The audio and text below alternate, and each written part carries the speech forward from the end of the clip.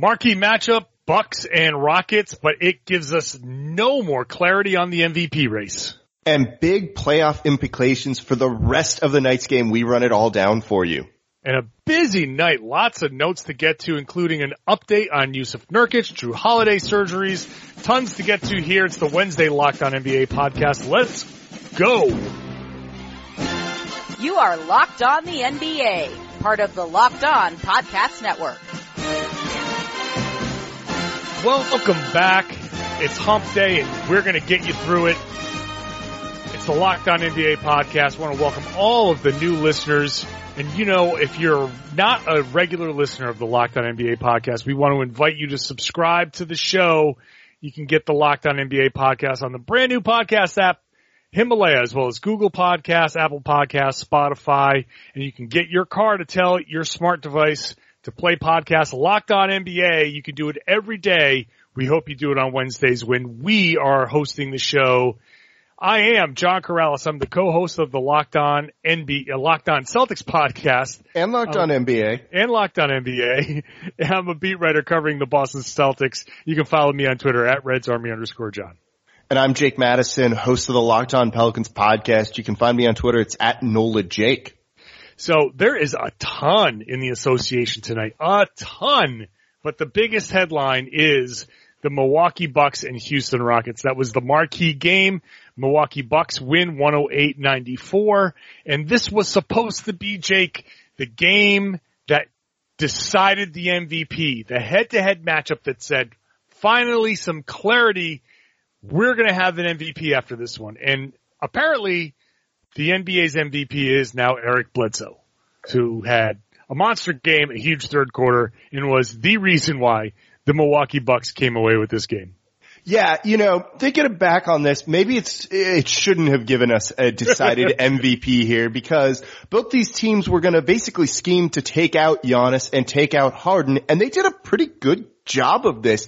If you want to get into the nuances of coaching and game plan, this was a really fun game to watch.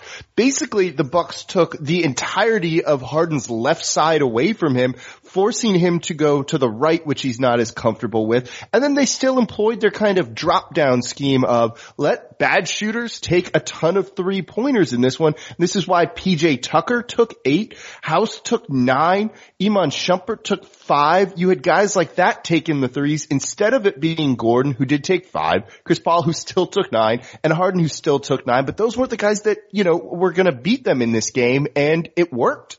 Yeah, it's a wild strategy. It almost unsettling to watch a defender.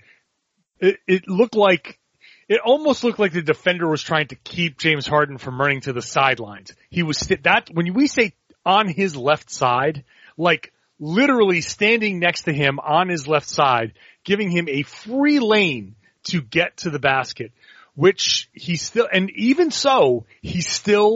took some of the step backs. He got fouled on one of them. Yeah. He still tried to do some of the things that he did, but I wonder if teams are going to follow this Bucks strategy now in the West, because it's so over the top. It's such an over the top strategy. And it's really interesting that they did that, because if they do think they're going to see the Rockets in the finals, then that puts a little kind of nugget in James Harden's head saying, this is a wild way. They are not going to let him go left at all. At the same time, if you're a Western Conference team and right now the loss put the Rockets down in a tie for the 3rd seed, not sure the tiebreaker, but right now they're down, I guess, in the 4th seed because of everything. Actually, no, I'm sorry, it's percentages. Sorry about that. But if you're playing the Clippers in the first round, if it holds that way, then Doc Rivers is like, I wonder what happens if I attach, I don't know, Pat Beverly to his left side. Let's kind of see what happens if we do that. It's a blueprint. It's a potential blueprint. Anytime something like that happens, and it's a little weird, but it kind of is effective, there's like a blueprint for the other teams out there now. A little bit. You know, we've seen teams do this, maybe not to the extreme that Milwaukee did, where like the whoever it was on his left side was almost behind him at times too, to eliminate that step back. It was just so weird to see. And he still got some points. You know, he went out, Harden finished with 23 on the night, but he did it on 26 shots. He was 1 of 9 from deep because he just couldn't create some space and separation there. It's not like he had an abysmal game from this, but Milwaukee's also really long and they recover a little bit better, I think, defensively than a lot of other teams do. And there's some more switchability there than maybe some other teams have as well. So I wonder, and Milwaukee's been one of the best defensive teams all season long, that if this is actually a strategy that can be replaced regularly. We've seen teams try it, and he's still going out and kind of putting up the numbers that he's putting up. Yeah, it has to be something that you have the personnel to pull off. I mean, it's one thing to say we've got we've got the blueprint. It's another, you got to have the tools and you've got to have the equipment. You have to make sure you can still build what the blueprint is telling you to build. And the Bucks have a tremendous defensive team. They can throw like a Bledsoe, who's a big, strong, tough guard at Harden. Yep. They can throw these big, strong, tough guys. I think if there is a blueprint beyond this, is that if you've got that type of physicality, you throw that at Harden and you wear him down, and deal with it. And he didn't even take a lot of free throws in this one, but even if he takes a bunch of free throws at the beginning of the game, you just throw all of that physicality at him and you wear him down and just let it just kind of take its cumulative effect. So I still think that there's something for other teams to learn from exactly how the Bucks played Harden. The other side of it is how Houston played Giannis, right? Yeah, no, I was just about to say, you know, when you said in the beginning of this, we were talking about Bledsoe being the winner for this team here and not Giannis, because basically anytime he got the ball, they were double and triple teaming him and doing what they could to take him out of the game. 19 points on 15 shots for Giannis is not great. I mean, again, it's not abysmal. It's not horrible here, but they're not going to win normally very many games like that, particularly when they're as banged up as they are, probably more so than any other team. And they still managed to get this victory, and Giannis did just kind of enough and at least contributed in the rebounding aspect of things. But it shows he can kind of be taken out of his run of form here. Yeah. They forced 5 turnovers out of him. That's unusual. He did rebound. He did get 4 assists, but again, the inefficiency on both sides from both of the star players. But it shows that the strategy, just like when Boston played Milwaukee, and if they do meet Milwaukee again, it's going to be, don't let Giannis drive, sag, don't let him go dunk all over you. Force him to try to take some jumpers if you can, and see if somebody else can beat you. And in a playoff series, okay, Eric Bledsoe, who dropped 16 points in a quarter there in the third quarter, he can get hot, but do you still trust that supporting cast to go out there in a 7-game series? This is the question about the Bucks. Do you trust those guys? Do you trust Bledsoe to have this kind of game, and carry the Bucks? Do you trust Pat Connaughton to come in and give you 14 on a regular basis? Do you trust that Brook Lopez can keep himself in the game against certain defenses? So they defended Giannis the way you're supposed to defend him. Don't let him go nuts. Don't let him go north to south and get big transition dunks all over the place. Don't let him carry the team by getting down low and using his length to just dunk over you from angles that you didn't know that he could dunk through. So, if anything, this game kind of showed the supporting cast. Like, yeah, big time. That's what was mostly on display here. And it really does give a little bit of a preview of playoff basketball with these two teams. And the flaws, like every one of these teams is flawed. Like there's just, aside from the Warriors playing at their absolute best, these teams all have their flaws. And for the Rockets, like you mentioned, it's what happens if you get PJ Tucker 8 3-point shots? I mean, that's a bad night.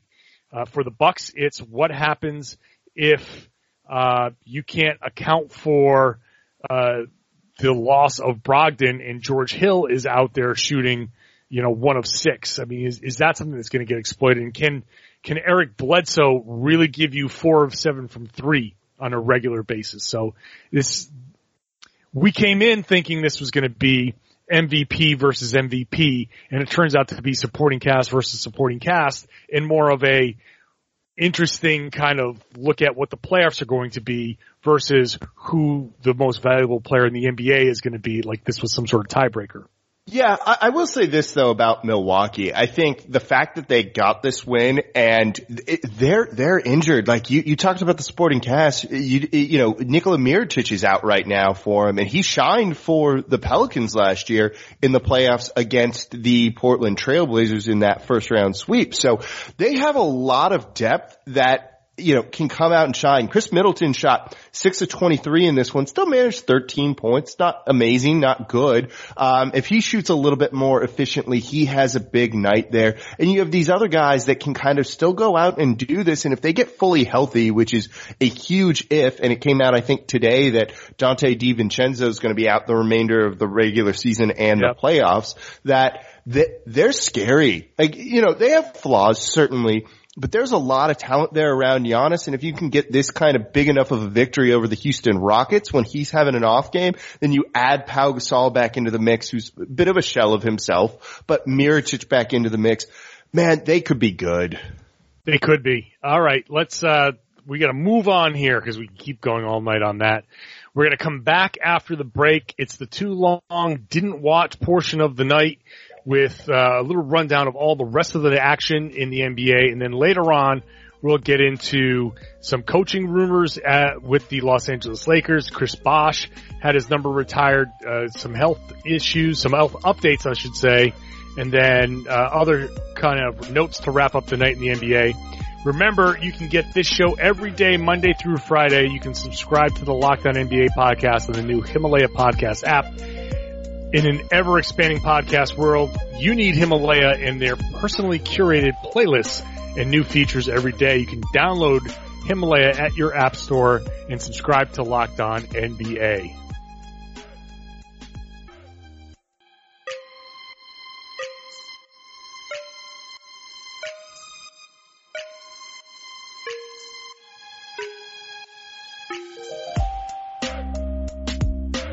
Full night in the association.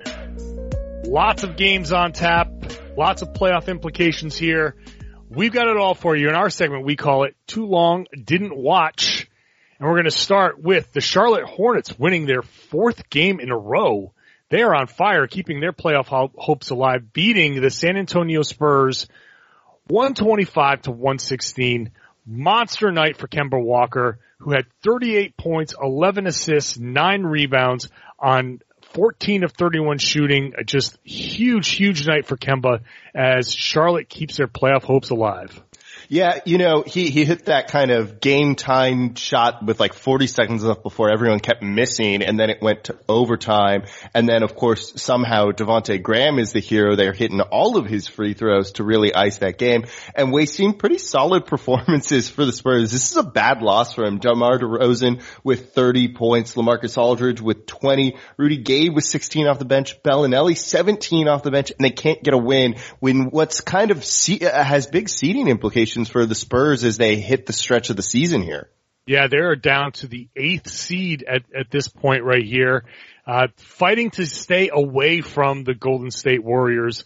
And if they can, and it's tight as things wrap up here, that fight now becomes for that 6th seed potentially, because now you could face the Portland Trailblazers, and that's where I think everybody kind of wants to be right now after the Nurkic injury. Hate to say it, because we don't want anybody to get injured, but because it did happen, now you're looking at your first round opponent, and a shorthanded team is a team that you want to face. Dwayne Bacon, his 2nd straight 20-point game, a career high in this game for the Charlotte Hornets with 24, and they got a nice game from Miles Bridges, who had 10 points, his 4th straight game with double digits. So some good performances from the Charlotte Hornets there as they continue fighting for their playoff lives. Orlando Magic doing the same, beating the Miami Heat 104-99 on Chris Bosh retirement night. I can't believe they ruined that. How dare they? Come on. Everyone loves Bosh, particularly now. And you go out and you just kind of drop this. This was big for the Magic, though. I think they switched places. They're in the playoffs now. The Miami Heat are on the outside looking in. And when you kind of look at this one, when you watch this one, Magic didn't play particularly well whatsoever. They just kind of got enough done, led by Nikola Vucevic, 24 points on the night, 16 boards for him. He was great. DJ Augustin having kind of a career year-ish as well there for Orlando, 70 points, 17 assists for their starting point guard. Yeah, look, Orlando was in a tough spot back-to-back on the road. They had the emotions of the Bosh ceremony there, but they still persevered. This game was one in the third quarter where Jonathan Isaac went off, had 11 points in that third quarter. Miami, they really just basically went cold down the stretch. Derrick Jones got an and one to make it 93-91 with about 3.5 minutes left. They go scoreless for essentially the next 3 minutes, and that's where the game was lost for them. So a tough one for Miami to blow, but very important win for the Orlando Magic. Boston in Cleveland, that's my team. 116-106 winners. They were led by Marcus Smart with 21 points. This game was an important game for the Celtics to win because they had lost 4 straight games and they had not looked great. Al Horford, basically in this one, the Celtics would continue to take like 10, 12 point leads and lose those leads. Cleveland would come storming back. The Cavaliers got it to a 92 all game. Al Horford checked back in and instantly changed the tenor of the game. He, along with Marcus Smart, carried the Celtics down the stretch. Jason Tatum had 21 points all in the first half. The Cavaliers did get a pretty good performance from Colin Sexton, and they got Jordan Clarkson chipped in with 18 points, but too much Al Horford here and Marcus Smart down the stretch for the Celtics. Anything you want to add in this one? No, I mean, it was just nice to see some life from Colin Sexton, kind of forget that he exists there on this bad Cleveland Cavaliers team. 24 points from the rookies, pretty good. You know, you at least have to be happy that he's having some moments here and there. Okay, moving on. The Toronto Raptors beat the Chicago Bulls 112-103. Not really much to talk about in this one. Chicago, no Levine, no Dunn, no Otto Porter. They did manage to hang tough. It seems like the Raptors kind of were sleepwalking through all of this. Norm Powell, 20 points, 3 rebounds, 3 assists to lead them. But this was as meaningless a game as you get. Toronto's better than the Bulls. It's kind of as simple as that. Bulls like to turn it over. Toronto converted on that, got some easy points, and just kind of cruised without nearly playing their best basketball. Not anywhere close. Okay, next game up on the schedule. Clippers, Minnesota. Clippers beating the Timberwolves 122-111 behind a big night from Danilo Gallinari, who had 25 points, 10 rebounds, to lead the Clippers. Yeah, you know, another pretty good game from Towns here. 24 points, 13 boards. You had a bit of an Andrew Wiggins signing, even though his contract's been terrible and he has not played well this year. 22 points on the night, but he still cannot shoot well. 9 of 21 from the field, under 43%. They needed him to be so much better. He hasn't been. They're losing, which is probably just where they are right now. I mean, I don't know what you want me to say. The Clippers clinch a playoff spot with this win. This game was kind of decided early with a 42-23 first quarter by the Clippers, in which Gallo scored 14, Pat Beverly scored 8, Shai Gilgeous-Alexander had 6.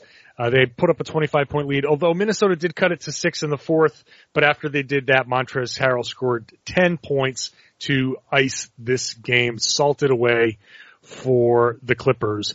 Atlanta over the Pelicans, 130-120. The Pelicans are your team, so go ahead and take that. Yeah, no Anthony Davis, no Drew Holiday. We'll touch on Drew Holiday in a little bit. It's probably going to equal a loss. Trae Young was great for the Atlanta Hawks in this one. 33 points on the night, 12 assists for him. A Christian Wood sighting here in New Orleans, newest Pelican, came up with 23 points on the night on just 9 shots. He was kind of a bright spot for the team here. Basically, one team doesn't care. One kind of does because they're young and they want to play well. And you know what? I'm cool with it at this point. Okay. We'll just leave it at that. Moving on as we continue to roll through this segment, trying to stick to time here. Got to stick to that clock. The Denver Nuggets 95-92 winners over the Detroit Pistons. Speaking of first quarters, they put up a 27-9 first quarter, and this is really the tale of two halves. In the first half, it was 66-39 Denver. In the second half, it was 53-29 Detroit. And Detroit really went on a late run to take a game that was about 20 points going into the fourth quarter to knock it all the way down to 3, but they couldn't finish off the comeback. Blake Griffin with 29 points to lead the Pistons there. Yeah, the Nuggets just went ice cold in the second half. They shot 26.2% from the field. They were 3 of 14 from deep. That's going to get another team back in it. That's kind of what happened there. And just luckily they had built a big enough lead early on to kind of withstand that. But man, they looked awful. Their third and fourth quarters were 15 points and 14 points respectively. They couldn't even get a total of 30 points in the second half. That's just to put it in, for some perspective there, if you want to visualize that. Just when you say it out loud, I mean, I'm looking at the numbers, but when you say it out loud, it just sounds so bad. Yep. And, let's see, 2 more here on the schedule. Sacramento 121 over Dallas 125-121. Kings sweep the Mavericks for the first time. It's weird to say the Kings are sweeping anybody, but the Kings move up to 500, and they swept the Dallas Mavericks for the first time in 20 years, ruining a Luka Doncic triple-double, 28 points, 12 rebounds, 12 assists for him. Yeah, they needed this one to keep their slim chances of the playoffs alive. Now they're just 5.5 games back of the Spurs in the 8th seed and got just enough. De'Aaron Fox, 23 points on the night. Buddy Hield going 3 of 8 from deep, kind of giving them just enough offense to finish with 17. And Harrison Barnes, who ended up kind of being a sneaky good pickup for him, 18 points, 3 of 5 from deep. They're still going to be a fun team to watch the remainder of this year and next year, but you can see they're not quite there yet if you almost drop this game to the Dallas Mavericks. Yeah, the Mavericks actually led this game 110-102 with less than 5 minutes to go and gave up a 23-11 run by the Kings to lose this. So the Kings, who suffered the worst collapse, actually now a couple days later turn around and steal one from the Dallas Mavericks. And the last game on the schedule, the TNT game, the who cares game between the Los Angeles Lakers and the Washington Wizards. 124-106, Lakers win.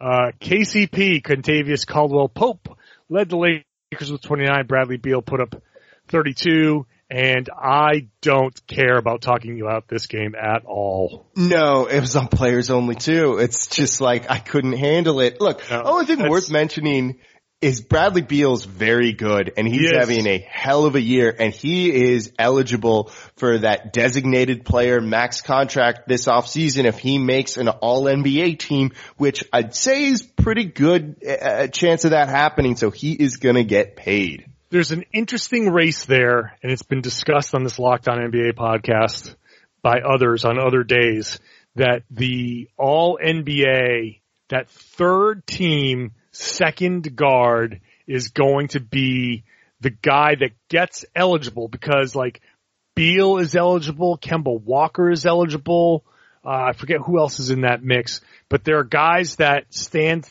to make a ton of money here, be eligible for a ton of money. I was going to say that's probably the key because I don't know if Kemba's going back to Charlotte, who's the only team that can offer him that deal, so it may not matter there.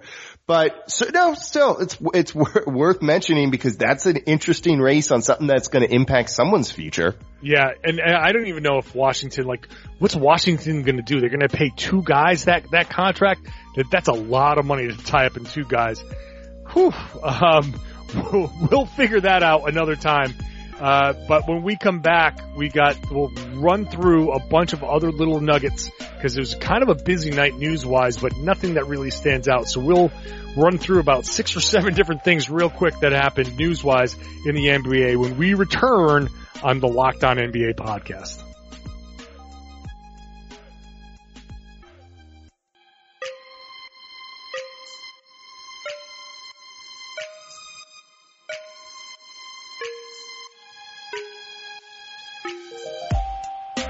Jake and I like to go through and pick out a topic or two and expand on things, but it's not much to expand on. There's a lot to tell you about, but there's not much to expand on. So we're going to run through some of these things here and give you like little nuggets, like the Los Angeles coaching rumors here.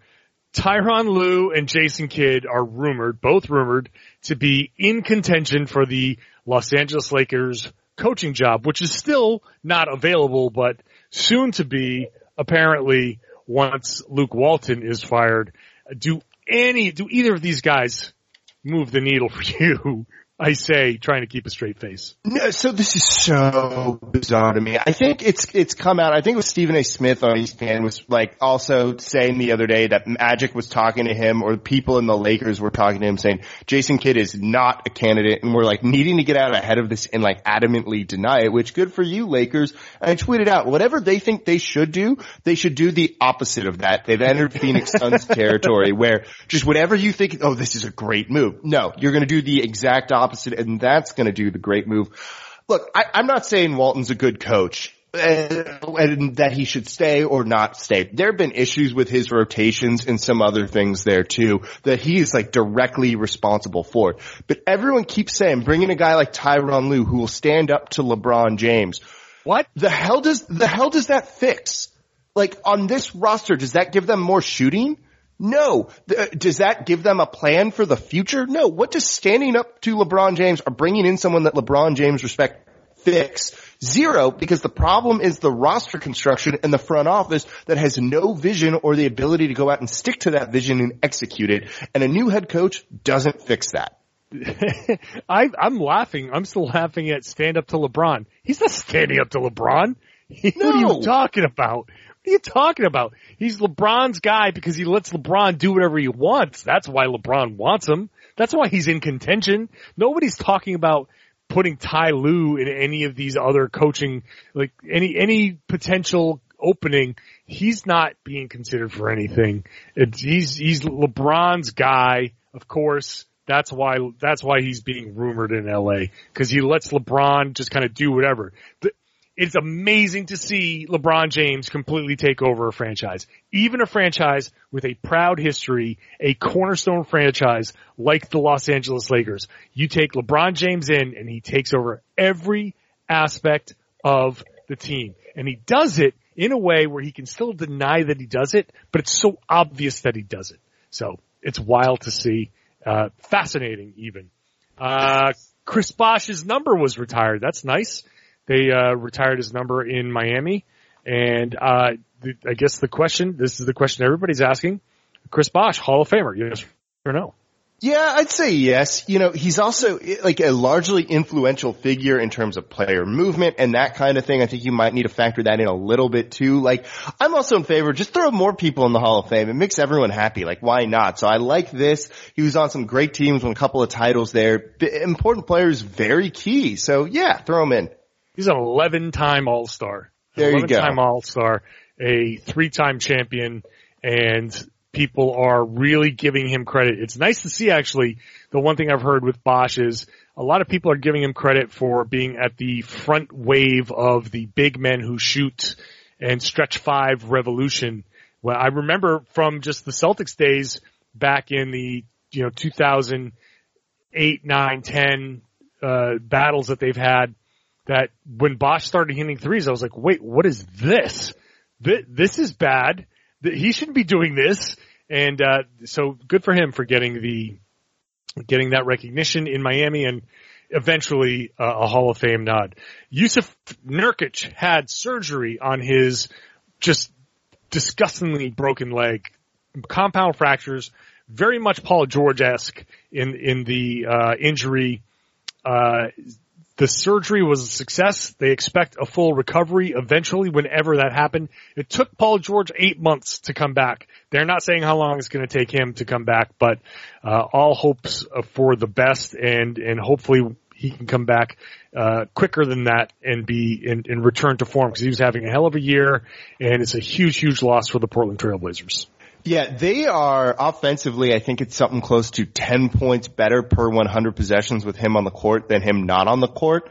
And that's significant. He took a real big leap forward, and there's a reason they're as high as they are in the playoff standings right now. And like without him kind of completing their big three, they're like, I don't know, a broke person's big three, I guess, compared to some of the other ones here. Like they have no chance, and it basically ends their season, and it sucks. Drew Holiday had a surgery. Is that correct? Yeah, sports hernia, abdominal strain. Basically, they've been holding him out the past couple of weeks, saying, they wanted to kind of see how it goes. Got a second opinion, realized it's just not going away anytime soon. Had the surgery done today. He's back to doing basketball-related things in 6 weeks, so no real big issue here. Pelicans are looking to tank. May as well just take care of this before it potentially lingers into next season. Smart move all around. All right. The Toronto Raptors are showing some confidence that they are going to re-sign Kawhi Leonard. Josh Lewenberg of TSN says, quote, behind the scenes, many Toronto Raptors officials believe or have become increasingly confident in the team's chances of re-signing Kawhi Leonard this summer. So, confidence, who knows? It's a nice, positive thing. I think it would be great if he stayed in Toronto, and that would be, I think, great from the sense that teams will be much more likely after this and after Paul George stayed in Oklahoma City, teams that might think they have no chance of signing a guy, getting him for 1 year, convincing him of the culture and building a good team around that guy, they feel good about convincing guys to stay. It might mean that some teams take swings for players that might not normally. And what I really like about that is certain teams that have historically, like the Knicks or the Lakers, who historically have just been like, you know what, we're just going to get whomever we want, and that's fine, we don't care. Like, they have to work hard. And the Knicks, who knows what's going to happen with the Knicks? But teams like the Raptors and teams like the Thunder, getting guys and convincing them to stick around, super important, I think, for the league and for the construction of these front offices in teams that, quite frankly, have had an arrogance about them, that they're going to have to start working hard and playing by the same rules as everybody else, too. So other than the obvious part of, cool, the biggest part of the story is Kawhi might stay with Toronto. You hit it. And I've been talking about this on the Locked On Pelicans podcast when I look at teams that might get into the running to trade for Anthony Davis. And it's tough because these dark horse teams would kind of need to gut themselves, say you're the Denver Nuggets, to get this guy in with no guarantees that he's going to stay, and that's a huge risk. But if you get it where it happens with Paul George, where it happens with Kawhi Leonard in the future, and the Anthony Davis saga will likely be decided before Kawhi Leonard re-signs or doesn't re-sign with the Toronto Raptors. But in the future, the next time we kind of run into one of these things, I think you'll see so many more teams get into the bidding, which just means it's more fun for all of us to talk about and easy content. It's not always easy being a podcast host here, everybody. So I think it's going to just get more teams, as you said, coming out, looking to make deals. You and I didn't even coordinate on this topic beforehand, which means I like the way you're thinking. All right. I want to do like a podcast powers activate. Like, New York Times, Mark Stein reports that Chauncey Billups might be in consideration here to take over their front office in Minnesota. And that's going to be a very interesting scenario there because he's got no real front office experience. He's been considered around other places, but this would be a very interesting decision. He would join somebody like Elton Brand as a young, up-and-coming former player getting a crack at running a team. It's a very interesting development there in Minnesota. Yeah, I don't know what they're going to do. You know, Leighton, their GM, was kind of brought in by Tibbs to kind of just do, his bidding, I guess, and that's been a disaster. You have to figure he's not going to survive, and they're going to clean house, at least in the front office, though it sounds like Saunders is going to end up staying the head coach. You know, I don't know. Usually you kind of go with the opposite of what you've had before. So maybe that is kind of the young up and coming guy. And as you said, there's success in Philly there too. I have no idea what direction they're going to go. And that's going to be pretty interesting because that could be a good position open in the future. Yeah, it's going to be tough. I don't like Glenn Taylor, so I don't know. As an owner, he's just not great. And so that's going to be a tough position. It'd be very interesting to see how that goes. And the final note quickly is Chris Humphries has retired. Oh, Chris Humphries. I'd forgotten about him, but he officially announced his retirement today in The Athletic. Like, I didn't realize he was still active. So. I read The Athletic and I didn't even see that, which is like how far off the radar it was going to be. I thought you were going to say it was going to be on like Instagram, which I guess a lot of people do. I don't know. It's everywhere. Maybe I saw it. I don't know. 72 likes on Instagram, maybe 73. Is that how long he was married for? Yeah. Days wise, yeah. He addressed that. I can't. Yes, he addressed the whole Kim Kardashian thing, and he says it wasn't about that. He never wanted to be that guy and all that stuff. But yeah, whatever. Congratulations on your career, Chris Humphries. Happy trails. Like it's I like your congratulations with a period instead of exclamation point. Congratulations on reminding me that you exist. So on that note, we want to thank everybody for listening to the show. As a reminder, you can subscribe to this show on the new Himalaya podcast app, as well as Apple Podcasts, Google Podcasts, and Spotify. And when you get in your car, tell your smart device to play podcast Locked On NBA. As always, we are your Wednesday hosts. I am John Karalis, co-host of the Locked On Celtics podcast. You can find me on Twitter at RedsArmy_John. And I'm Jake Madison, host of the Locked On Pelicans podcast. You can find me on Twitter. It's at NolaJake. David Locke has the Thursday show tomorrow for you, so make sure you subscribe. Check it out. This is the Locked On NBA podcast. We're part of the Locked On Podcast Network.